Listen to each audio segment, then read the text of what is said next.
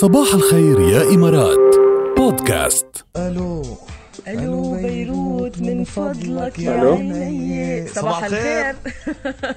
صباح النور. كيفك؟ تمام الحمد لله. هلا أنا بعرف إنه رقمك بيخلص ب87 بس ما بعرف شو اسمك. هاني أحمد. يا أهلا وسهلا فيك يا هاني. معك معك راكل وجاد. خلص خبرته. عرفتني من معك يا هاني. طبعا عرفته. هل يخفى القمر؟ الله لا هيك كتير زقفيله. لا شكلك تسمعنا كل يوم يا هاني.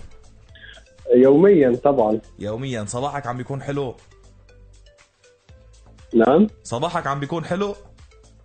لا طبعا، ده أنا بتصبح بيكم كل يوم، عشان كده الحمد لله يومي كله بيكمل زي الفل للآخر يعني. شكرا كتير، هيدا من ذوقك. قبل شوي كنا عم نحكي بموضوع السوبر مام وخبرنا عن الأم اللي حاملة ابنها وعم تعمل يمكن رياضة كتير خطرة، يعني منا هيني هي وحاملة بيبي كتير صغيرة، وسألنا ليش أمك بتعتبرها سوبر مام؟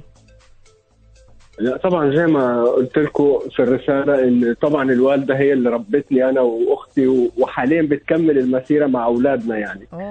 الله يخليكم إياها فوق لازم راسكم. تكون سوبر مام. الله يخليك. كم عندك ولد؟ وأختك كم عندها ولد؟ تنشوف قدام حملينا. أختي عندها ما شاء الله 2. الله يحميهم. وأنا 1.